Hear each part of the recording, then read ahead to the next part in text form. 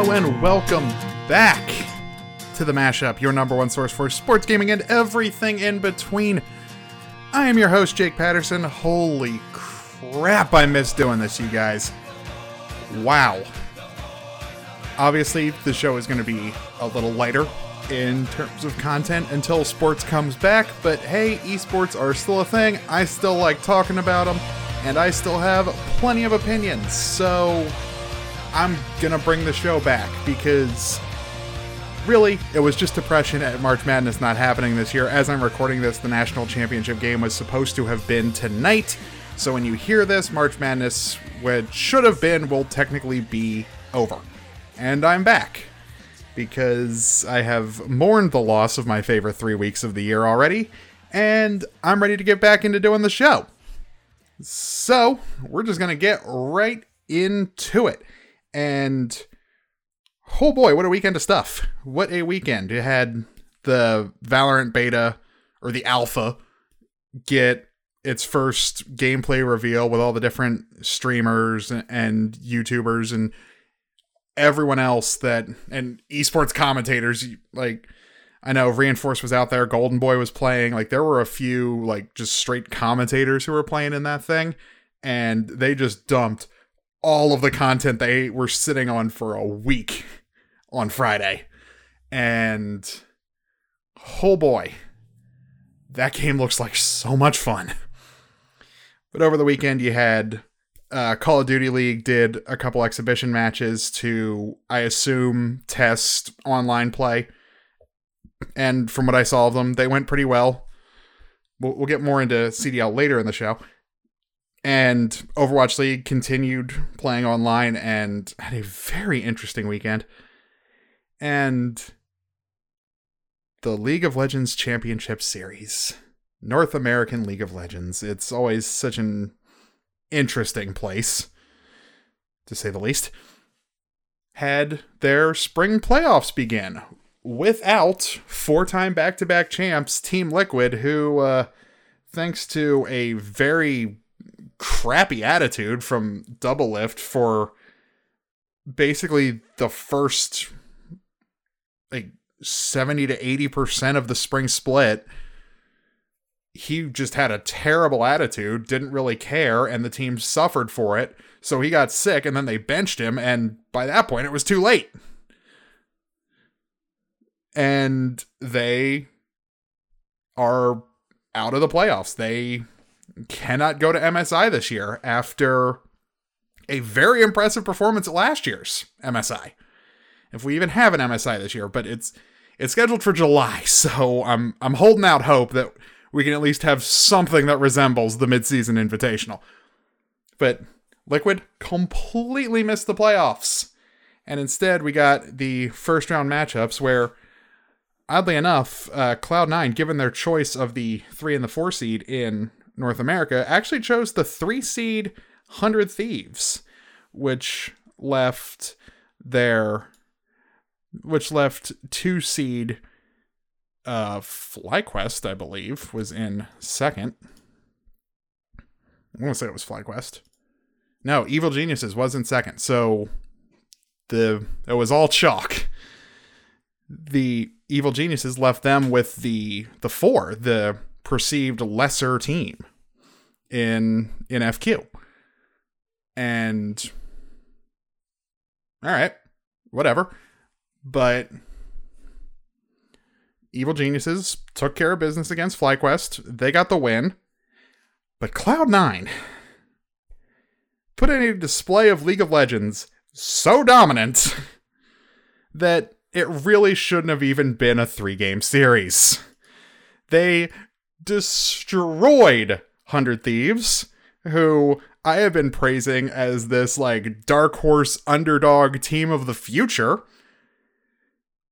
only for them to get totally dumpstered by Cloud9 in their first playoff match.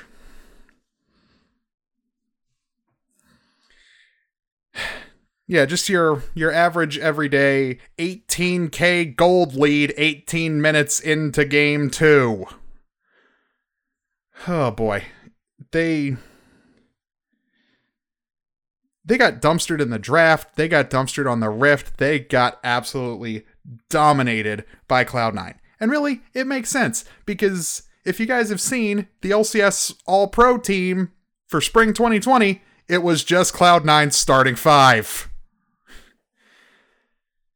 That's how dominant Cloud9 was this year, because their starting 5, Licorice, Blabber, Niski, Sven, and Vulcan. Cloud9's starting 5 was your LCS All-Pro team for Spring 2020. Not a single other team made it. Now, obviously not, the LCS is 10 teams and there's only 5 spots, so not every team is going to get represented. But nobody else, other than Cloud9, just their 5 starters. I mean, it's deserved. They were dominant. They were, 16-1 in the regular season of the Spring Split? Yeah, they were 16-1. That is historically good in terms of North American League. And they're probably just going to roll straight through the playoffs, because their next match is not until Saturday against Evil Geniuses. I think they will have a little bit tougher time against them than they did 100 Thieves, because no team can play that poorly that often. I don't think Evil Geniuses are capable of playing that poorly to the point where they just get destroyed by Cloud9. Do I think Cloud9's going to win? Yes. Do I think they will do to Evil Geniuses what they did to 100 Thieves? Absolutely not. And look, I still have hope for 100 Thieves to be something eventually. They're not that right now.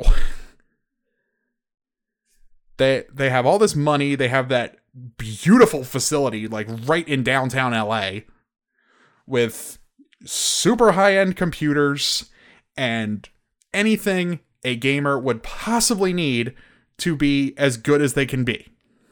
And they still got totally destroyed by C9 on Sunday. Absolutely demolished. I don't know what's up, but they need to figure it out, because there are too many smart people running that team for them to keep performing like this. Now, look, I get they're a young team. This is basically a brand new roster. Ryoma came over from NA Light, which is Oceania, and he's adjusting to, I can't believe I'm about to say this, the higher level of play in North America. Oh, that one hurt to say a little bit, because it's hard to call it a higher level of play when we are far and away the worst of the major regions. We're barely a major region at this point.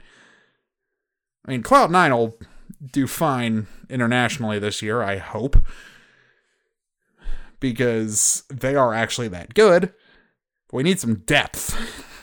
We need some depth in NA, and I thought 100 Thieves would be the team to do it, and I still think they will be, but they are not there yet. This year is not the year they were going to dethrone a team as dominant as Cloud9. And I'm really, good for Cloud9, because remember how we were all acting at the beginning of Spring Split when they cut Sneaky and they signed Sven? That was viewed as one of the dumbest decisions Jack ever made. Remember that? That Sven was nothing more than the guy who choked at finals last year against Team Liquid when he was on TSM. I mean, that play is going to haunt him for the rest of his life, but he's definitely redeemed himself for it with an absolutely dominant performance this season. Remember, he went 7 weeks into the Spring Split before he died once? He had a 69 kill death KDR or KDA or KD. He had a KD that was pushing triple digits. I didn't even think that was possible. So good for Sven, because Cloud9's still my pick to win the Spring Championship and go to whatever shadow of MSI happens this year.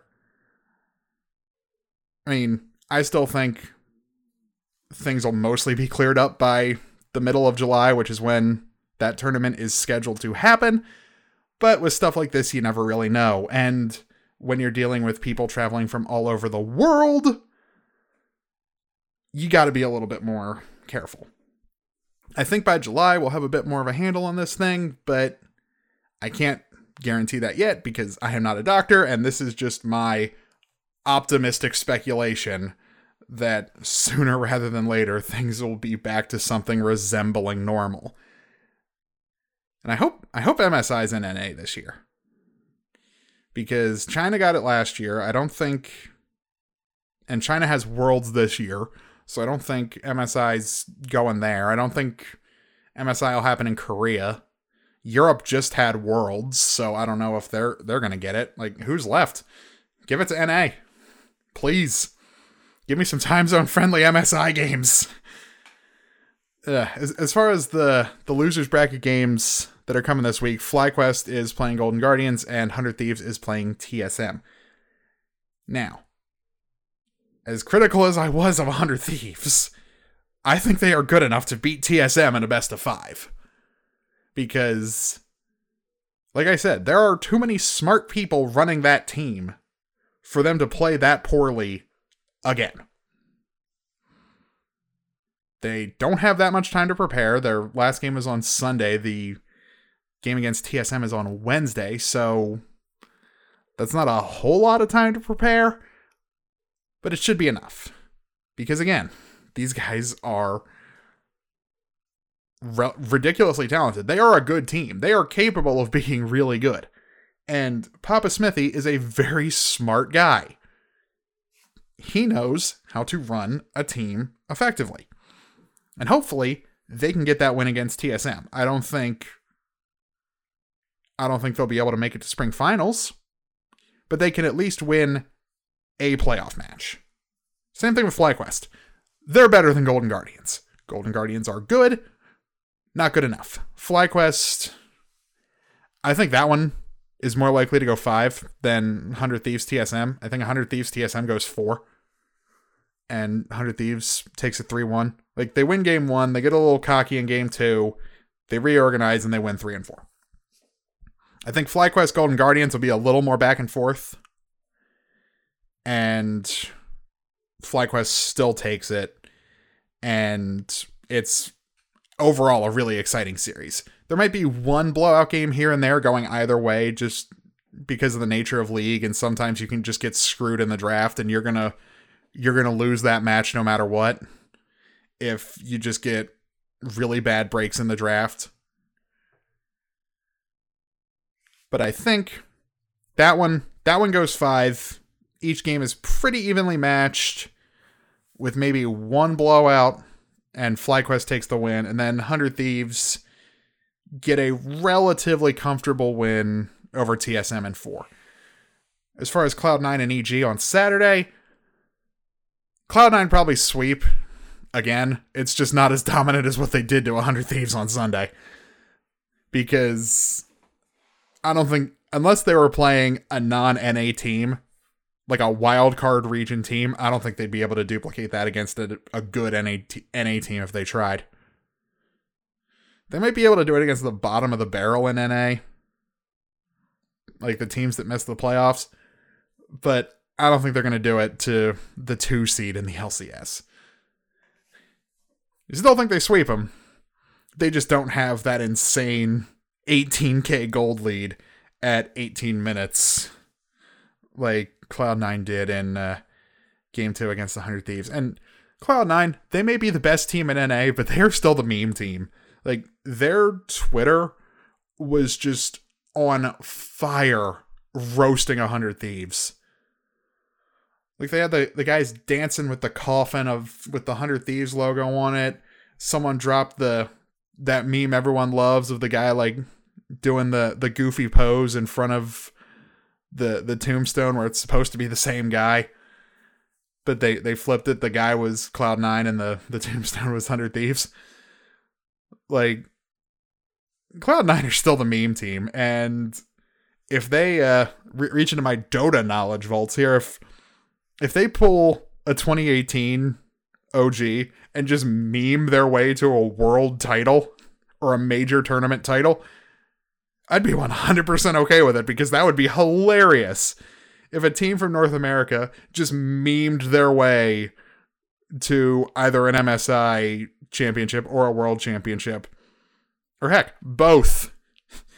Could you imagine if Cloud9 pulled off the Grand Slam this year when the entire community, myself included, were ripping them to shreds for their terrible decisions at the start of the spring split? A spring split they went 16-1, are probably going to win the spring championship. Will probably do very well at MSI. Will probably win the summer championship, and will probably do very well at Worlds at minimum. Like, if Cloud9 pulls off the Grand Slam this year, when everyone thought last year it was a foregone conclusion for G2 to do it, and last year Cloud9 just bombed out. Can you imagine that? I would, one, be very confused, because that's not what I would have expected to happen in the 2020 League of Legends season at all, but it would also be very on brand with 2020's particular level of insanity. That Cloud9, the team who everyone ripped for what were called terrible roster moves, pulled off the impossible League of Legends feat of winning a Grand Slam. Like, SKT hasn't even done that. All the years SKT won MSI, they didn't win Worlds, and vice versa. SKT has never pulled off a Grand Slam. And they're the best team in the history of League of Legends. They have 3 world titles and 2 MSI titles. They've never won both in the same year. Can you imagine if an NA team was the first one to do it? I don't think it's going to happen, but my God, it would be funny. I would be laughing from November until February when the 2021 spring split started.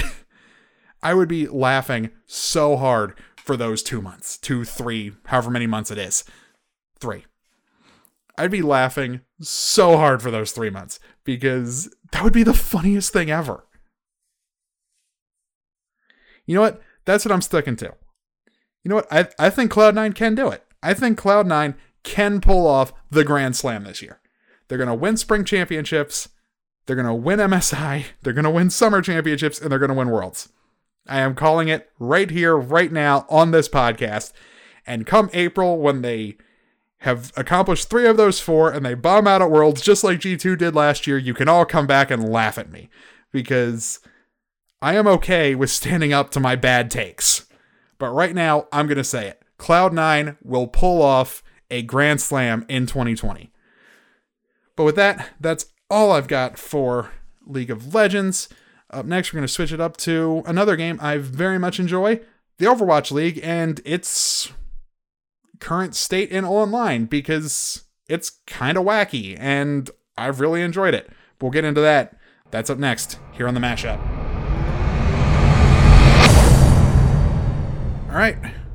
We are back again, and I can't switch over to traditional sports just yet because there are no traditional sports. So I'm going to talk a little NFL and its insane offseason, but that's later in the show because we are just sticking with esports and rolling on into the Overwatch League. They've been back for 2 weeks now. We have a sample size of what the online version of the product is going to look like, and despite a few technical hiccups that are just bound to happen because of probably tens, if not probably tens of people working from home, because you've got the 6 players on each team both playing from home. All right. They're all probably in the same building, more than likely, because they all have team houses as far as I understand still. Even though they're not all in LA, I think they are all still living together. At least the Fusion are, and I believe the Justice might be as well, and some of the other teams. So you've got 6 players playing in 2 different cities. Then you've got all the casters in LA, or they could have gone back home, So possibly Europe, possibly Australia, if you're dealing with Custa. But I think a lot of the casters are still in LA. I don't think they've left. Because I would think they would have permanent houses in LA. So you've got all the casters working from home, and then you've got all the production people working from home. The director, the producer, all of the observers. There's a lot of people all working probably all over the state of California. And then you've got the teams somewhere else on planet Earth. Because they could be in the eastern US, they could be in Texas, they could be on the west coast of the US, or they could be in Korea, China, London, or Paris. So, there are plenty of opportunities for technical hiccups. Ping, lag, connection issues, anything. There are so many issues you have to deal with, and given all of them, the past 2 weeks, the presentation has been really good.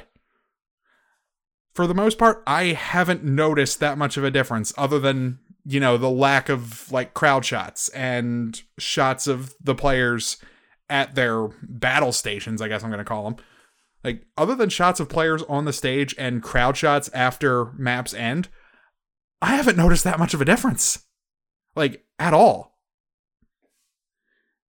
The problems normally come in between gameplay, which is the least important part of the broadcast. And it's nice that they have this kind of analysis for Overwatch League, especially when you have a lot of people who are probably new to the scene, but really, it's the least important part of the broadcast. As long as you can see gameplay, and gameplay is relatively smooth, you're golden. And they've done a really good job in the past 2 weeks. As far as the games themselves, it's good that the Asian teams are finally playing, and hopefully they can catch up in number of games played soon. I mean, I'm looking at the schedule, the Chinese teams are playing... The Chinese teams and Seoul Dynasty are just playing every weekend. The 3 weeks of the schedule, the online schedule I can access, every Chinese team is playing every week. All 5 of them. It's kind of funny that they just have to rush through games to try to catch up to the rest of the league because they couldn't play at all the first 2 months of the season. 2-3 months of the season. And now they're just trying to play catch up, and things are absolutely insane over there. I'm not awake to watch most of those matches because that time difference is atrocious. But, I've seen some of the highlights. They're just beating up on each other. I have no clue who the best team coming out of China is. I think it's Shanghai, but they got 3-0'd by Chengdu, who they just beat. I don't know what's going on in China. And the casters have said it, and I think it's very accurate. Because for the most part, you're just going to play the teams that are close to you to cut down on connection problems. So you're probably going to see 3 different metas form. You're going to see one for the East. You're going to see one for the Eastern US and Europe. You're going to see one for the Western US. And I think Korea is part of that group too. And then you're going to see one for China. You're going to see 3 different metas develop. And when you get to the end of the season and they have to play each other in the playoffs, or this weekend when there is a lot of crossover play, the Chinese teams are actually playing American teams this weekend. They aren't playing each other. When the Chinese teams have to play London or Paris or any of the East Coast US teams, it's going to be insane. Because they're going to be playing on completely different metas. Remember last year when Chengdu was just yeah, we're going to run a wrecking ball. Screw goats. You're going to get an even more insane version of that this year. And I'm okay with it. But let the Chinese teams beat up on each other because really, I'm glad that all of those teams are good because Shanghai has left 0-40 from 2018 in the dust. I mean, most of those players are completely gone. They're not on the Dragons anymore. But still, the fact that they're probably the best team in China, were it not for Seoul, they would be the best team in the Pacific East Division 2 years ago. Which I know in the grand scheme of Overwatch League, which has only been around for 3 years, is a very long time ago. They were 0-40.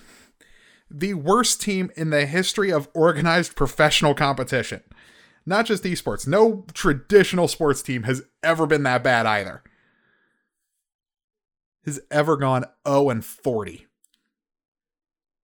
That was a great storyline for Overwatch League in its first year, though. That, oh yeah, our worst team is so bad, they can't win a single series. And the first season was spread out over months. Months and months and months. Like, I don't miss stages at all. I'm glad stages are a thing of the past, because that was terrible. You never knew when games were happening, because in between stages they'd be off for like 3 weeks. I'm happy to say those are gone. I don't miss that aspect of the Overwatch League season structure at all. And as far as the American teams, it was kind of business as usual this weekend, other than just the insanity of the meta that developed this weekend with Mei getting banned out. Like, Mei and Wrecking Ball both got banned out. And it just led to one of the most insane metas I've ever seen. We were running Torb Reaper. I never thought I'd see Carpe play Torbjorn in 2020. And do it really well. And get hammer kills.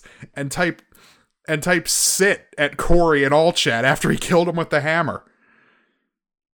Like, I didn't know Carpe was a trash talker. I thought he was the quiet guy. Online has made Overwatch League absolutely insane, and I'm here for it. And speaking of the Fusion, they're still ridiculously good. They are still my favorite to win the title this year, and that is not just me being biased. Have you seen them play this season? They're dominating everyone. And look, despite all evidence to the contrary, I still think Washington Justice are better than their record suggests. Look, their record is terrible. They're 2-6. I get it. They're bad. But they have enough talent to be better than 2-6. I don't know why they haven't.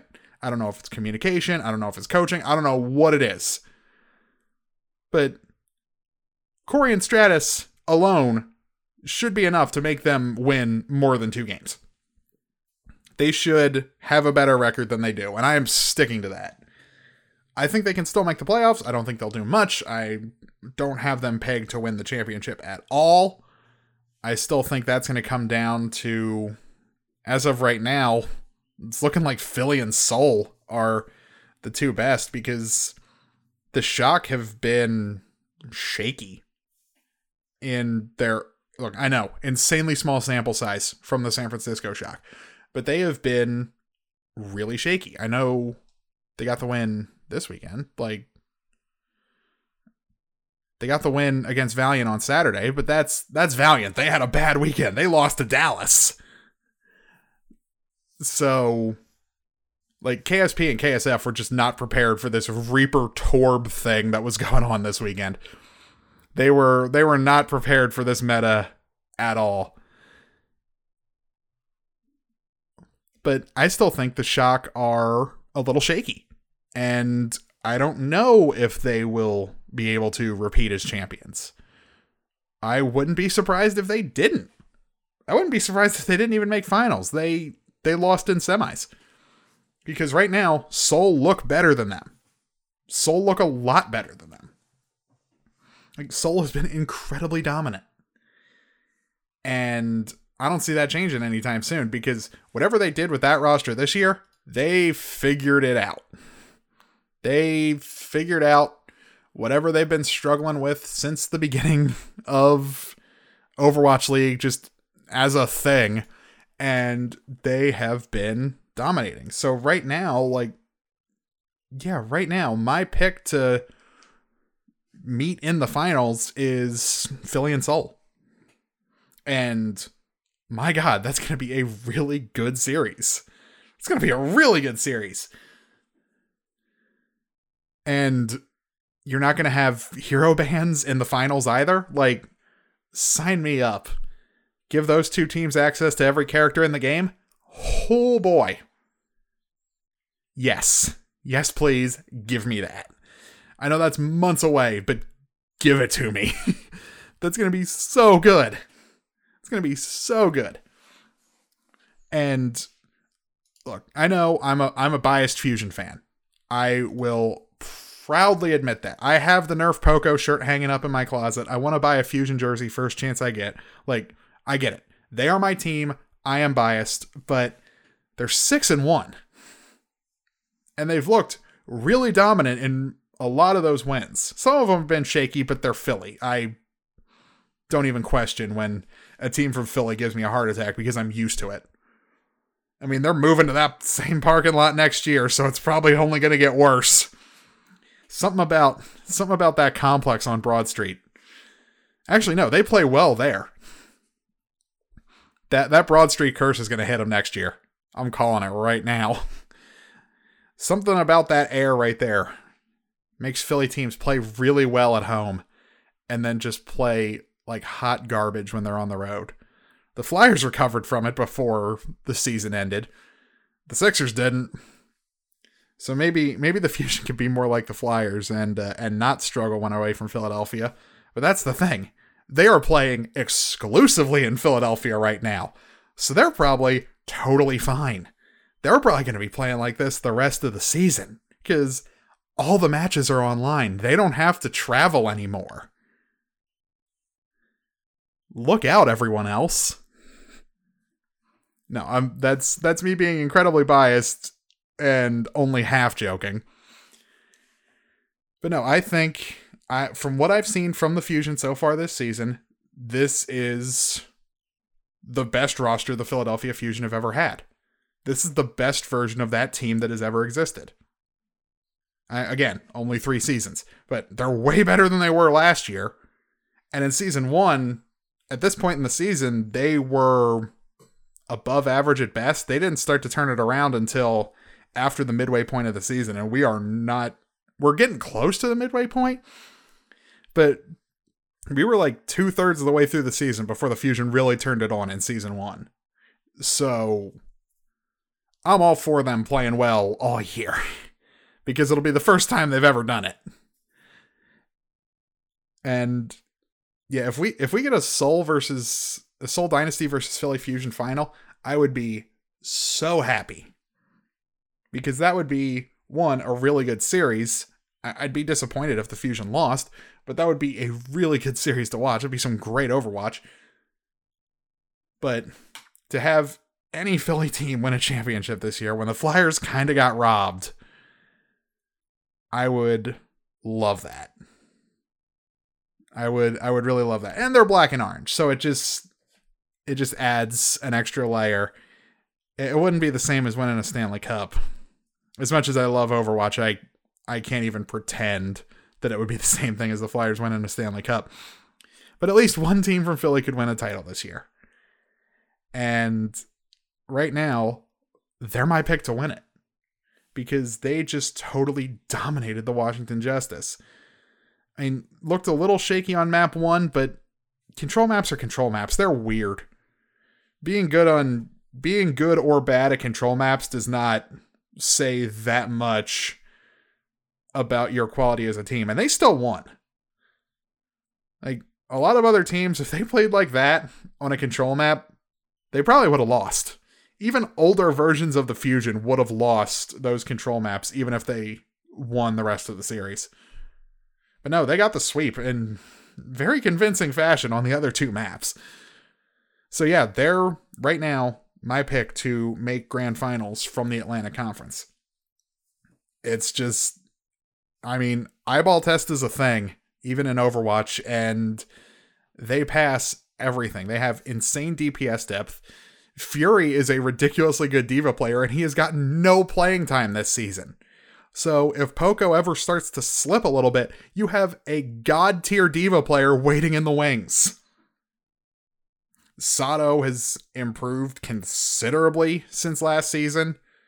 And then Alarm and Funny Astro, I don't know where. Alarm was underage, and I think Funny Astro might have been too, but these guys just came out of nowhere. Like, I thought Boombox was a good support. I was wrong.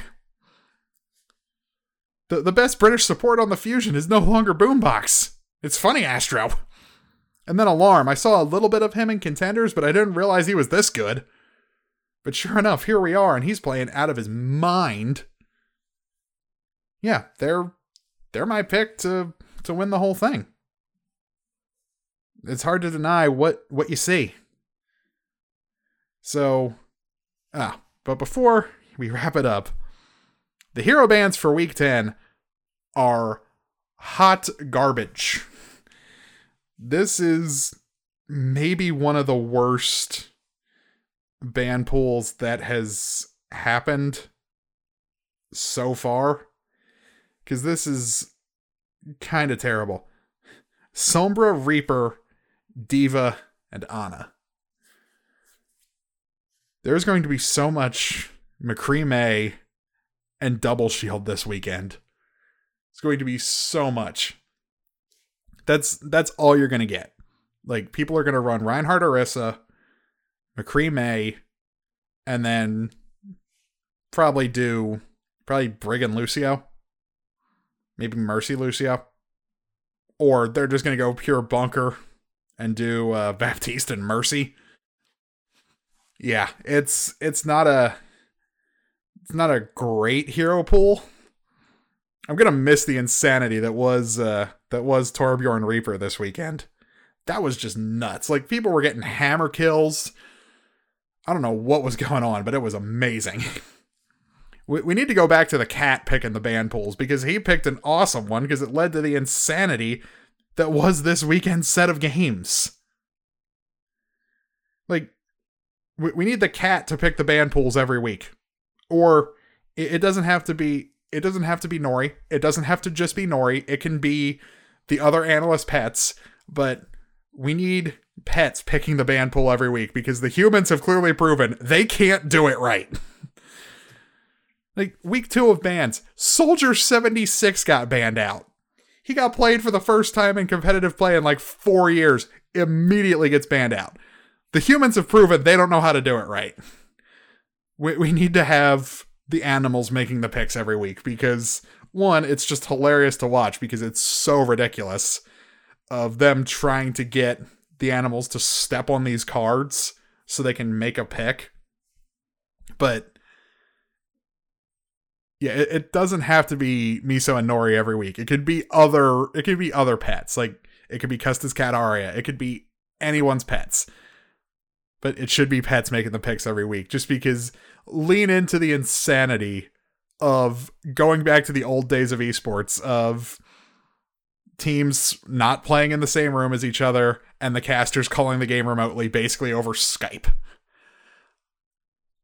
This may be our last chance to go back to that version of what esports used to be. Like, this may be the last chance to ever do that, hopefully, at least at the high level of play. Like, come next season for Overwatch and COD League and League of Legends and all the others, they'll be playing in arenas again. So, or arenas and studios and whatever else they play in. So hopefully, but while you're forced to do things like this, have the cats and the dogs and the hamsters if you want to. Just let's go crazy with it, because we can. Like, the way your cameras are framed, I'm almost sure none of you are wearing real pants. So let's just get nuts. Why not? And the humans have proven you guys can't do it right. So let's go back to the cats making the picks, because I enjoyed it. And the fake 30 for 30 that they played this weekend was hilarious. It was just the trailer for one, but it was a really good fake 30 for 30 trailer. We need more of that. I enjoyed the heck out of it. I think other people did too. It was great. Do more of it, Overwatch League, because it was amazing. But that's it for Overwatch League. Gonna switch over to their partner in crime, essentially, who are coming back this weekend, the COD League. Welcome back, guys. Get a little bit into what they're doing right after this, here on The Mashup. All right, and welcome back to The Mashup.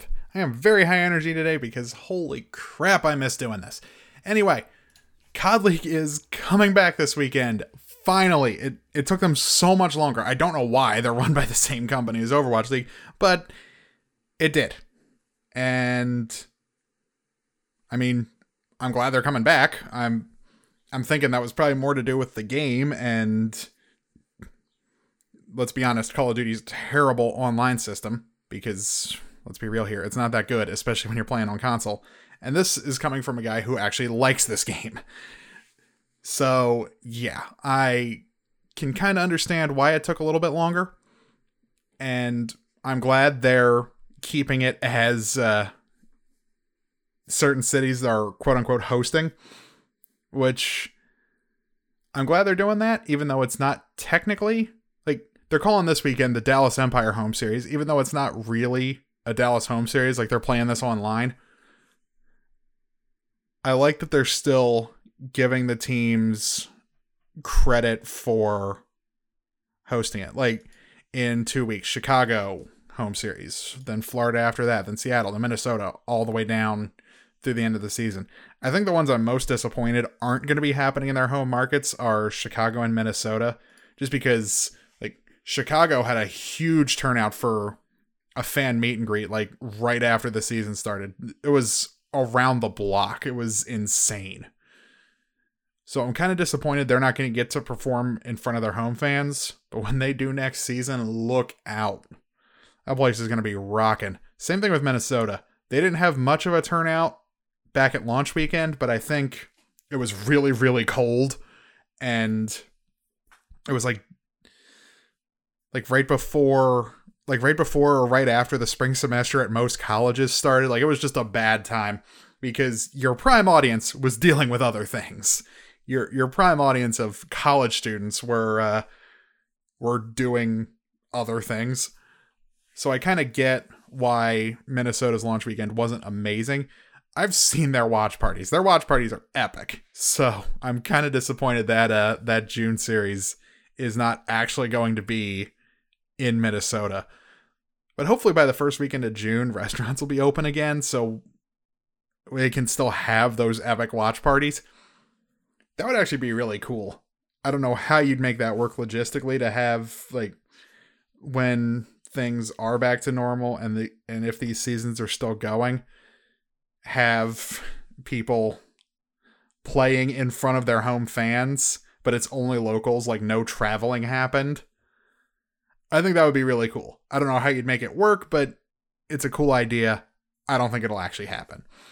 But I'm hoping by June, restaurants and bars will be reopened so the Rocker fans can have their epic watch parties, because those things are incredible. Like, I'm not even a Minnesota Rocker fan, and I want to go to one. I live nowhere near Minnesota. This would be an insanely expensive excursion. But I really want to go to a Minnesota Rocker watch party when they can happen again, because they look like so much fun. But what's actually happening this weekend, I'll do more previews on the Friday show like I always do, but I am loving the lineup this weekend. Because one of the first matches on Friday night, which is another interesting thing, the initial matches are actually going to happen on Friday night rather than super early Saturday mornings, because you don't have to worry about booking venues. You don't have to smash so many games into one day. You can play on Friday, and then you can play your qualifiers, and then you can play your championships on Sunday. It's great. You don't have to play as long on Saturday. Like, the first game on Saturday is at 1 p.m. Eastern time. That's really good. That's great. Rather than it being at like 11:30 or even earlier like it was back for London. No, I'm liking this. And this lineup, good God. I mean, sure, Toronto's there and Gorillas are there, but Seattle, they're not amazing. But Paris is there, Florida's there, Chicago, Minnesota, Dallas, they're all going to be there. Okay, sign me up. I love the idea of Chicago versus Dallas in the finals. Like, that sounds like fun. Or even better, a rematch of LA where it's Dallas versus Minnesota, because I know it's been several weeks. It's been about a month, but Minnesota versus Dallas was awesome.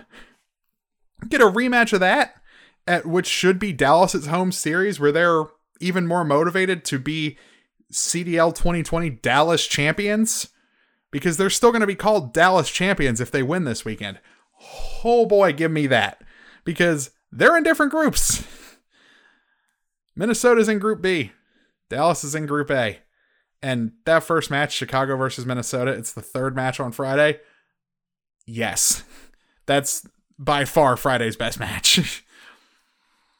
But that's going to be so good. I'm so here for that one. Like, yes, please give me that.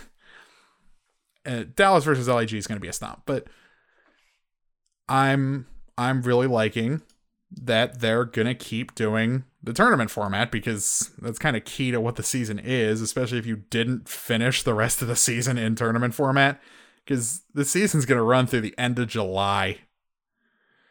So, maybe stick to the format you've been using all year. And over the weekend, they did have some exhibition games to test the online servers to make sure it's actually playable, because they didn't announce that they're coming back until today as I'm recording this. So yesterday, for those of you who are listening to this, they didn't announce they were coming back until like mid-afternoon on Monday. So like they were probably making sure the test games went well this weekend. And London got the win over Florida, but Florida was still without Prestini. If he's not back this weekend, they could be in serious trouble. They'll probably beat Toronto, but they won't do much after that. I know it was probably a mental health thing, and there's no timetable on that at all, and it shouldn't be. But hopefully Prestini can come back soon, because one, he's ridiculously fun to watch because he's really good.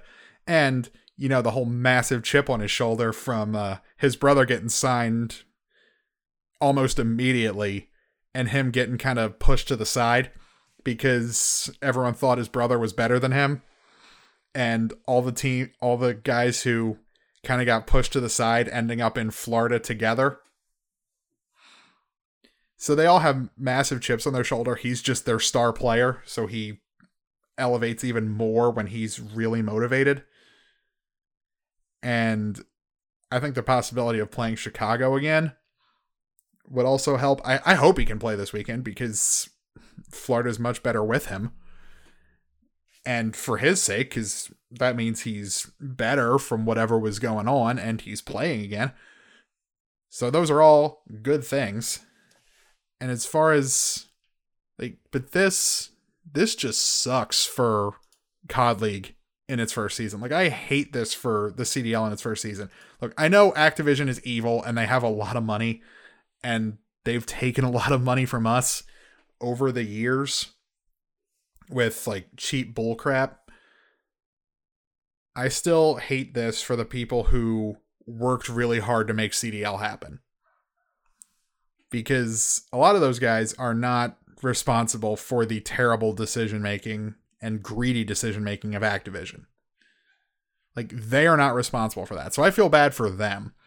And I feel bad for the fans who are clearly very devoted to these teams in these other markets that aren't going to get homestands now, but had tickets. I mean, I know they got their refunds, but that had tickets, we're going to go to these things. We're going to go and support their teams. They're going to miss out on that for the rest of this season. And the season's going to end in July, and it won't come back until the end of January of next year. That's a long layoff in between seasons. That's one of the longest in North American sports. I think football might be the only one that's longer, because that's what July to January is 6 months. And no, football is longer. Football is the only one, because May to October is 6. for basketball and hockey. April to November. Yeah, most sports are that long, but July to January just feels way longer because it's going into a new year. Like, that feels really long, even though it's not actually all that long. Like, compared to other esports, Overwatch and League of Legends have very long season layoffs. Like, Overwatch has World Cup at BlizzCon to kind of bridge the gap. COD has nothing. So I feel bad for the fans who are planning on going to these other events for the rest of the season, and now they can't. Like, that is terrible for them. And next year, all these events are going to be absolutely rocking. Like, if obviously Minnesota is going to get another event next season, wherever they pick for their venue, I think the place they used for launch weekend was called the Armory. That place isn't going to have a roof come whenever Rocker's home weekend is next season. Like, those fans are going to destroy that place with noise, and it's going to be really fun to watch from home because that, like any sport, like college basketball, college sports especially, because it's a lot of the same audience, that energy carries through the TV and it makes it so much more fun to watch. But overall, I'm glad COD League is back because it's better than nothing. Because when stuff was off for a few weeks and I had nothing to watch, that was bad. That was real bad. Like, I had no sports and I had no esports to watch. Oh, did not feel good. Did not feel good at all.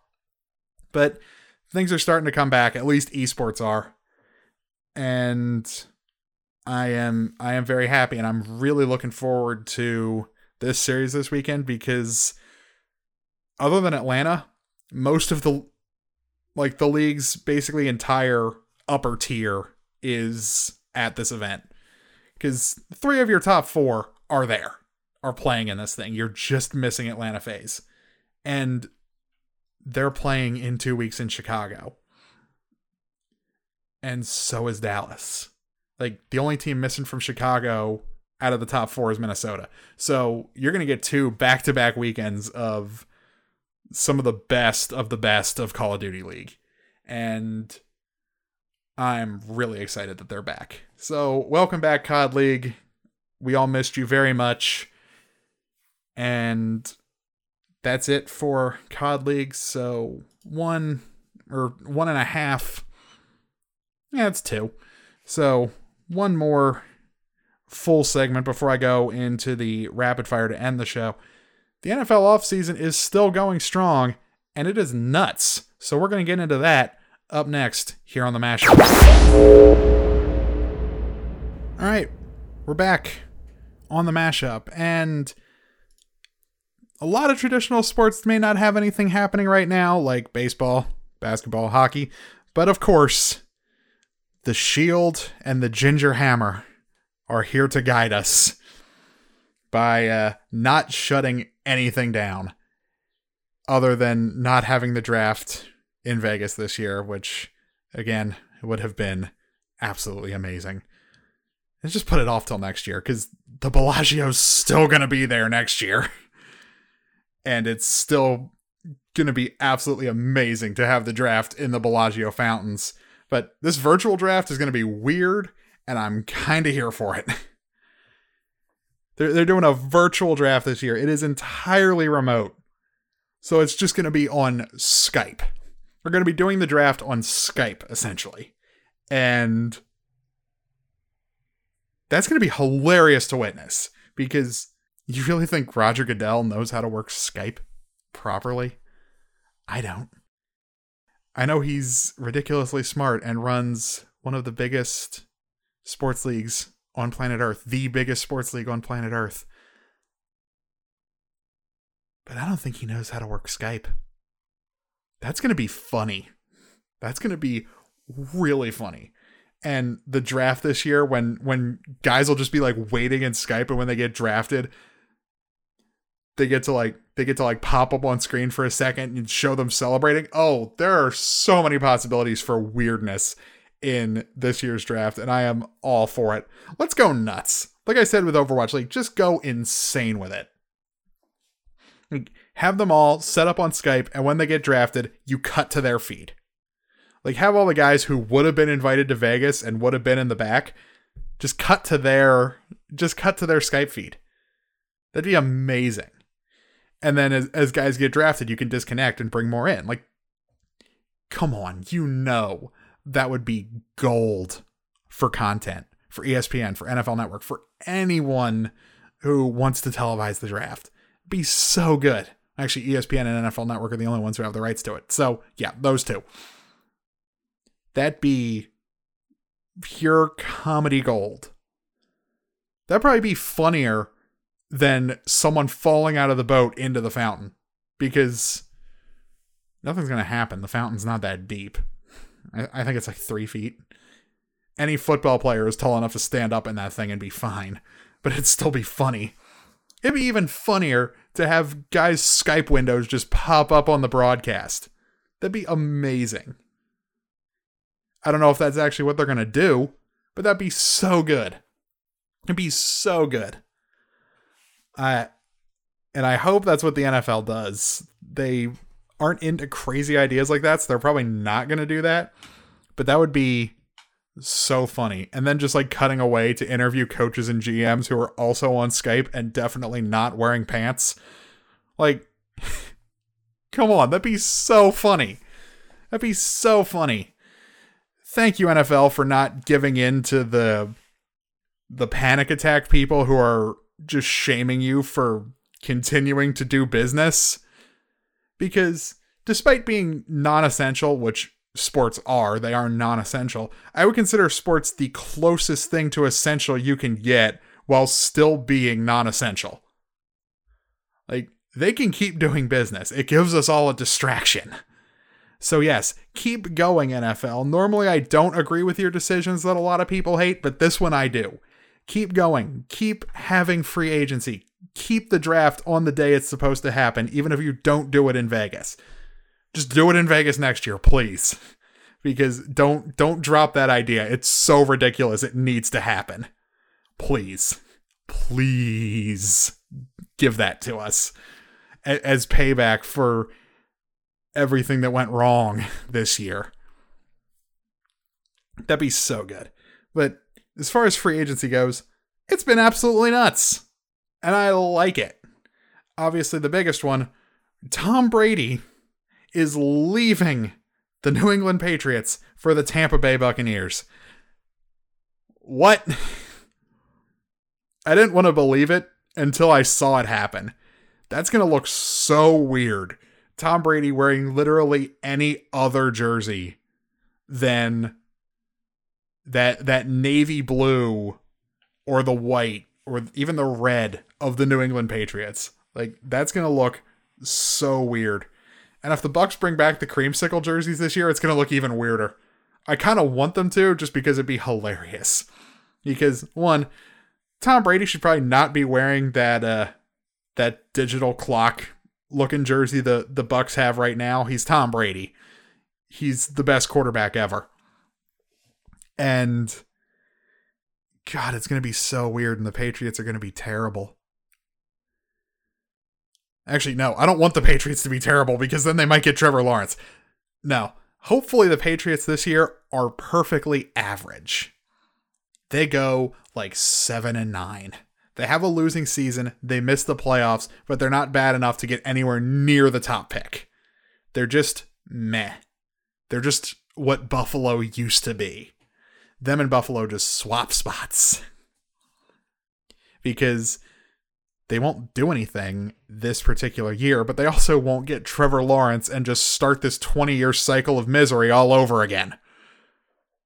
Because if the Patriots are actually bad enough this year to get Trevor Lawrence, or if some team is dumb enough to trade that first pick next year to the Patriots so they can get Trevor Lawrence, they should be shunned from the NFL.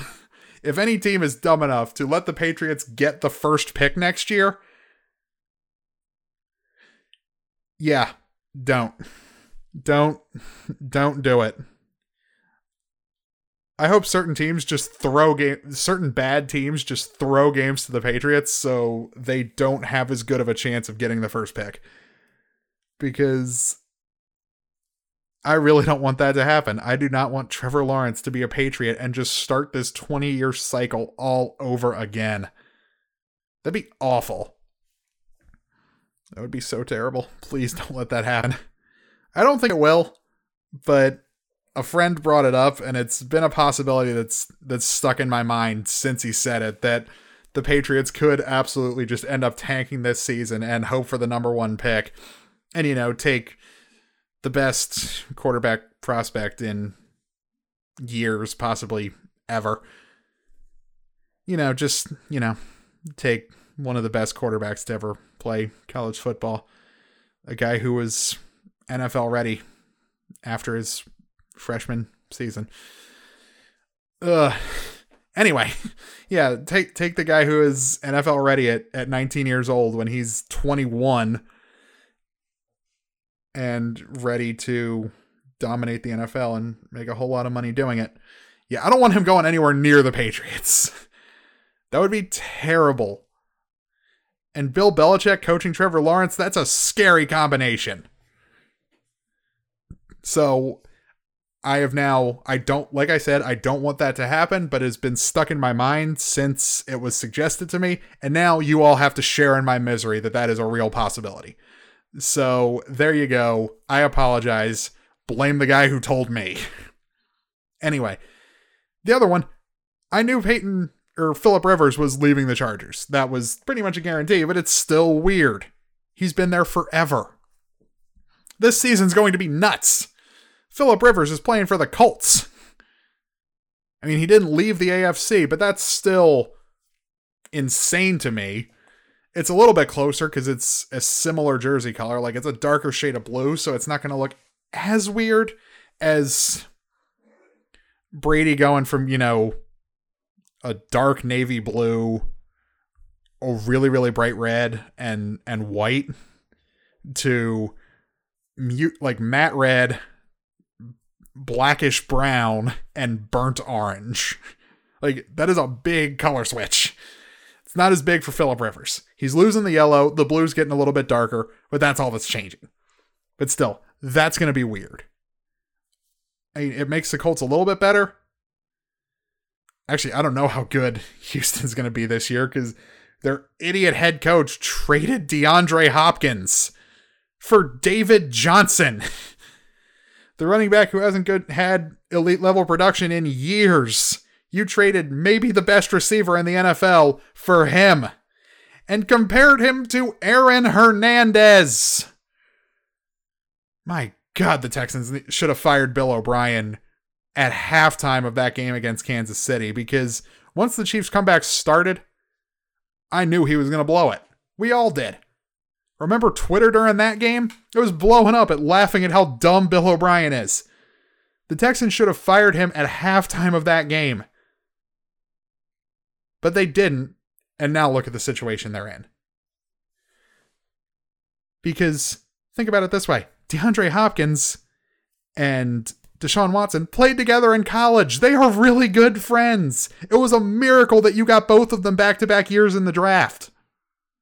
Like, you know how many teams would pay to have a receiver their quarterback played with in college that they won a national championship together at? What a dumb decision by Bill O'Brien. And what a dumb decision by the Texans to make him GM so he could make these dumb decisions. He's terrible as a head coach. Why would you think he'd make a good GM?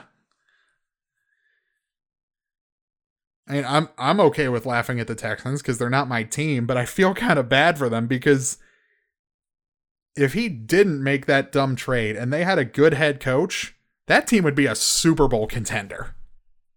They'd be an easy Super Bowl contender just with the two of them.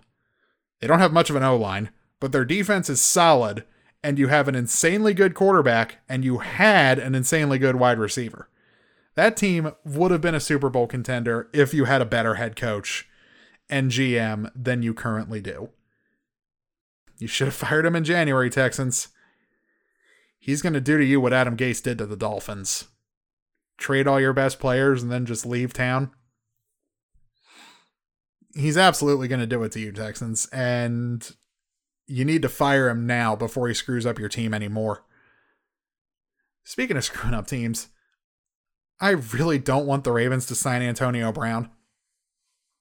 I don't think that's actually going to happen, but the rumors started circulating with that workout video of Lamar Jackson, Hollywood Brown, and Antonio Brown, because Hollywood and Antonio Brown are cousins. They are related.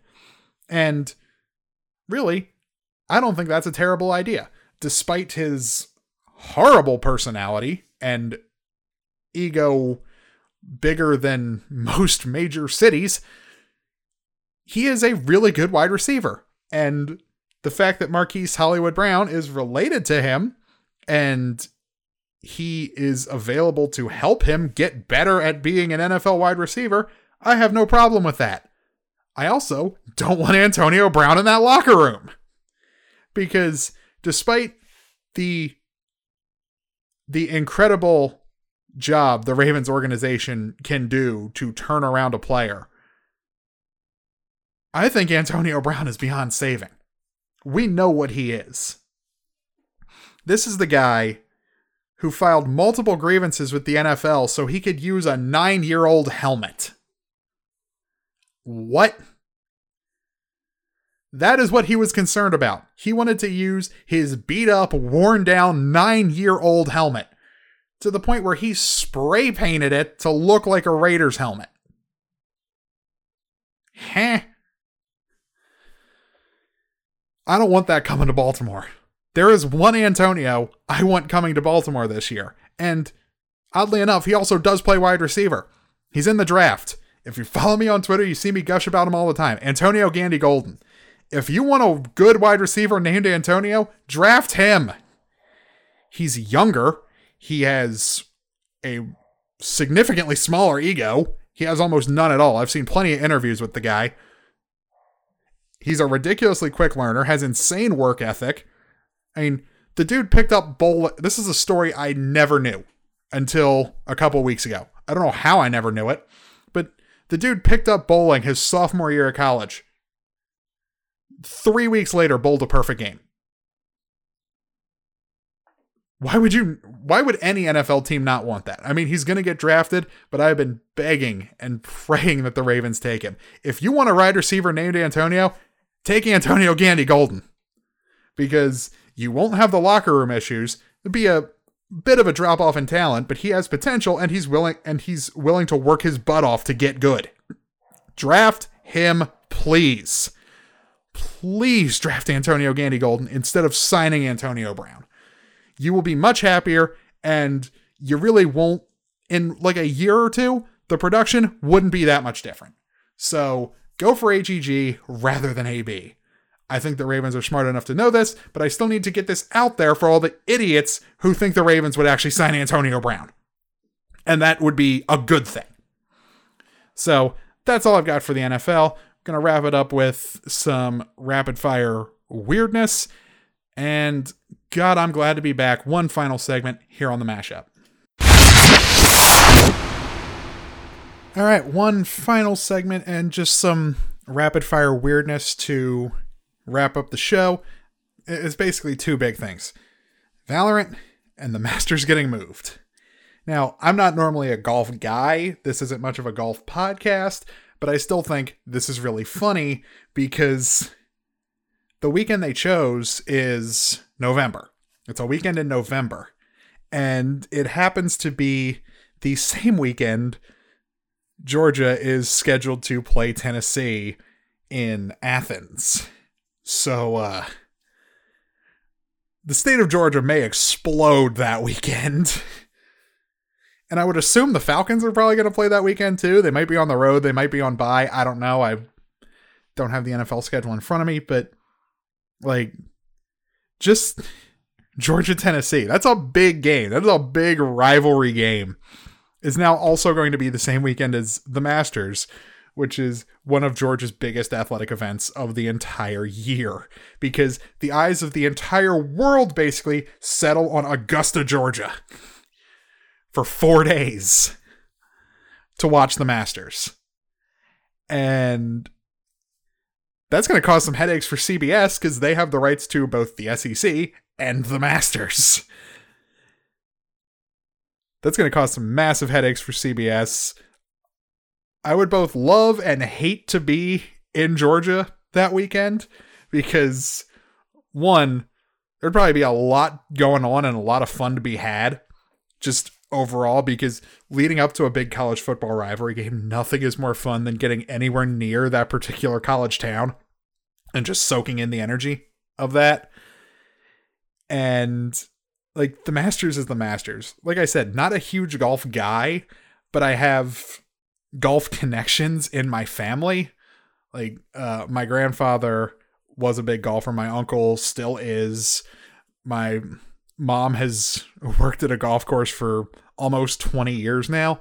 So even for someone who is not a golf guy, I know a little bit more about golf than the average person just through family connections. Like, a lot of times when Easter landed in April, the Masters would also fall right around Easter weekend.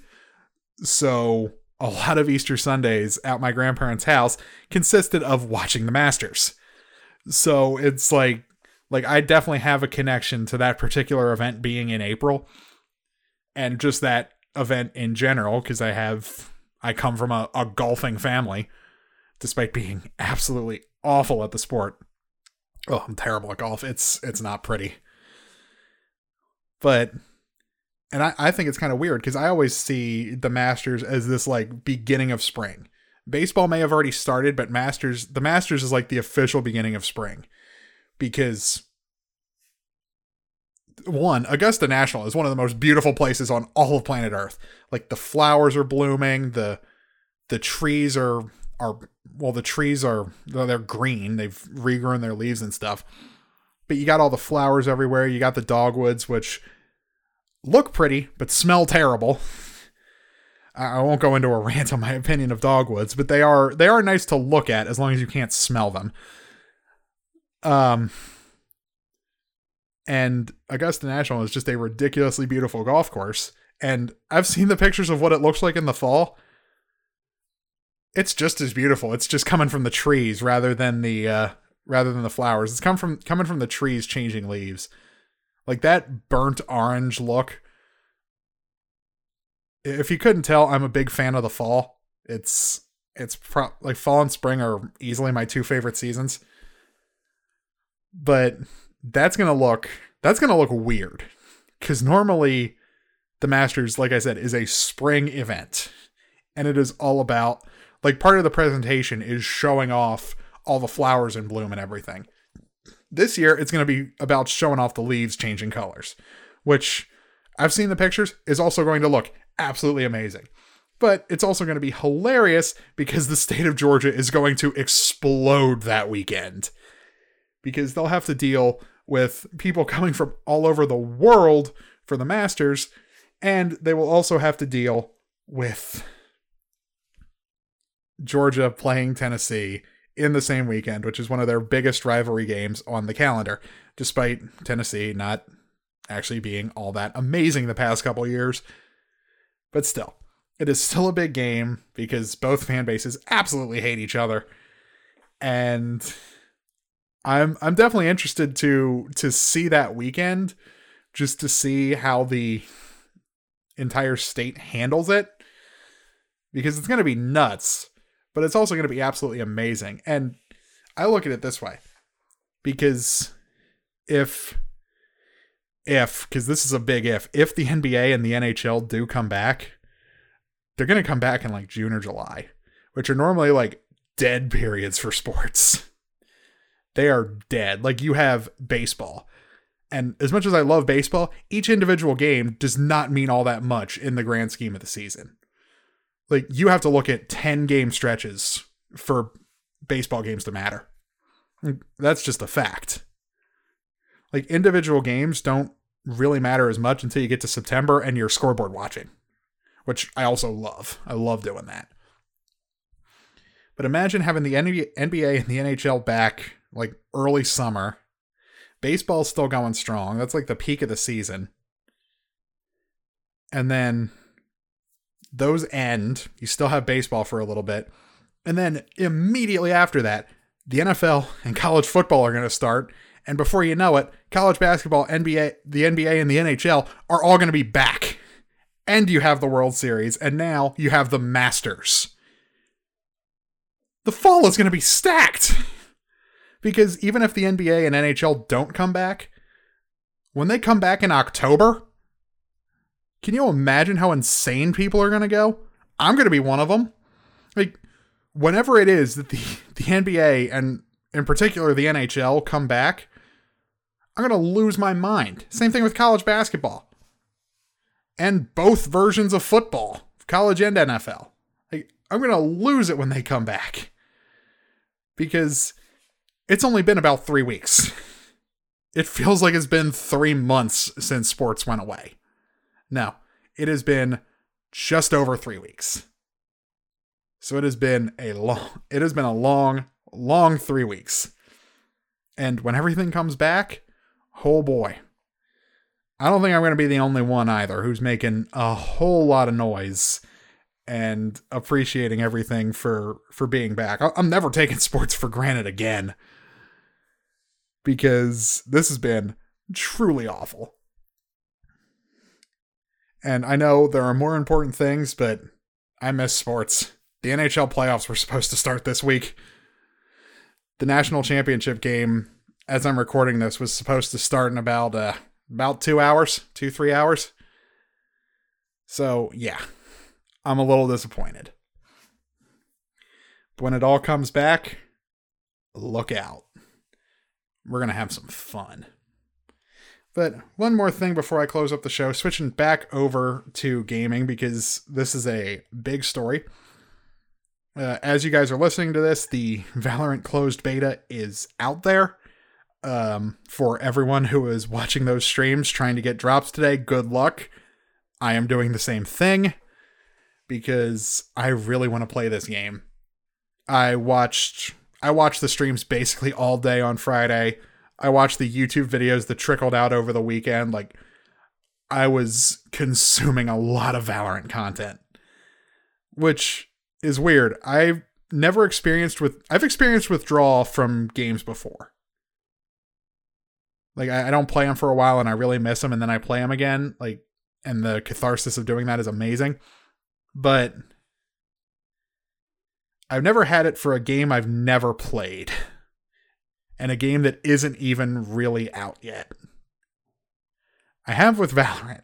Because I was never a big CS fan. I've played CSGO. I played it years ago. And I was okay at it. I never jumped into ranked because I didn't really play it enough. But I enjoyed that game. I wasn't amazing because I was playing on a not great laptop with a terrible mouse and sitting in my bed rather than sitting at a desk. So you can imagine how hard it was to play a super precise, highly tactical first-person shooter while sitting in your bed. But I am really looking forward to Valorant because it's heavily CSGO inspired. Like, that is plain to see just by looking at the maps. Like, that game is very inspired by CSGO. And the dev team from Riot even admits it. They are all big CSGO fans. It's like, we can tell. You have a gun called the Operator that's literally just the op from CSGO. I can't wait to use it because I like big, powerful sniper rifles. And all the other guns look like a whole lot of fun too. The Vandal, their AK, that looks really fun to use. The Spectre, I think it's their MP5. Their pistols look really fun. The abilities look amazing. Like, this game, it's about 90% CSGO, but that little 10% that it's Overwatch is just enough to really pique my interest. Like, that little 10% of that game that is Overwatch in all the different abilities.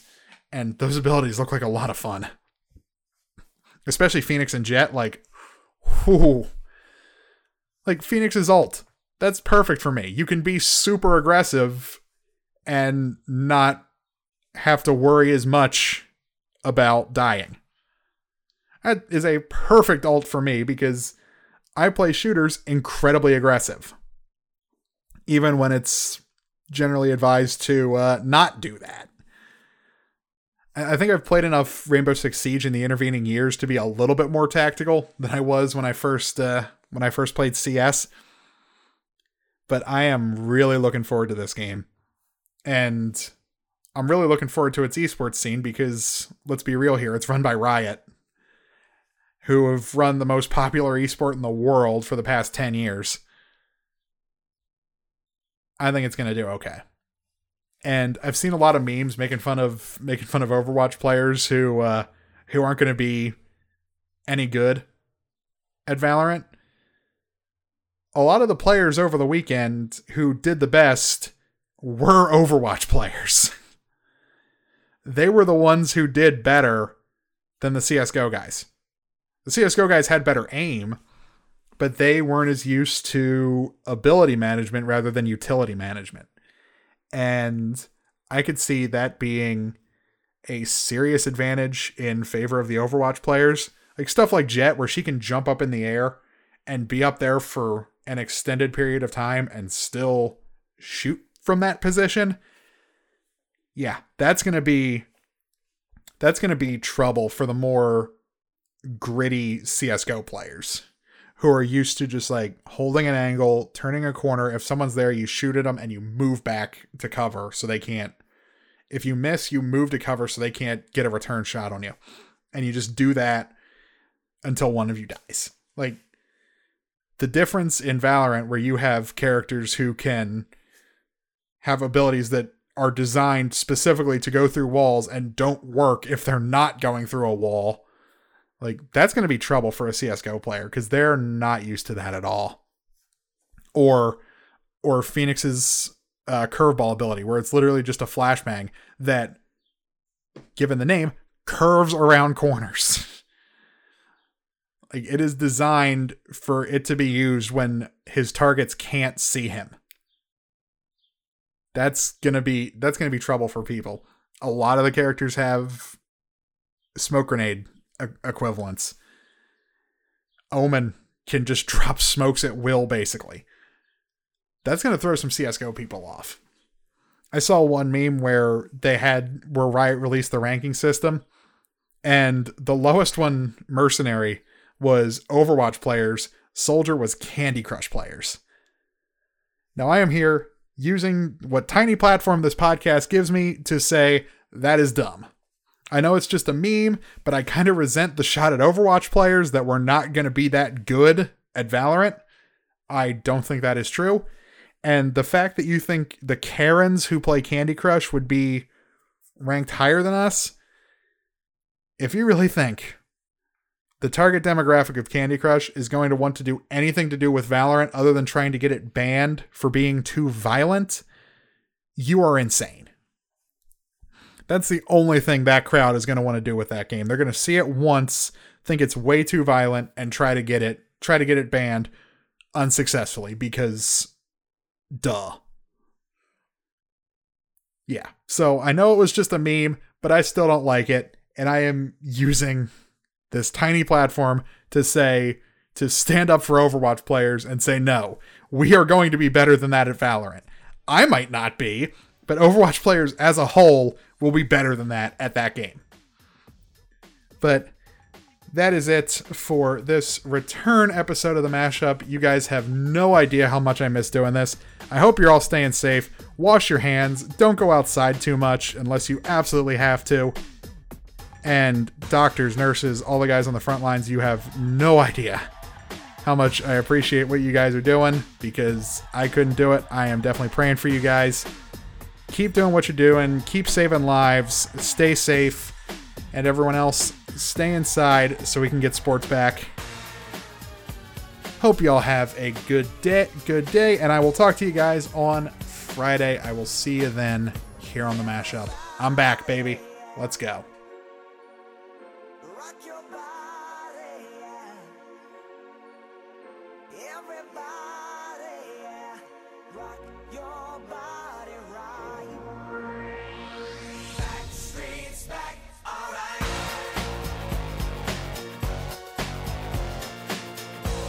Hey, now, oh my God, we're back again. Brothers, sisters, everybody sing. Gonna bring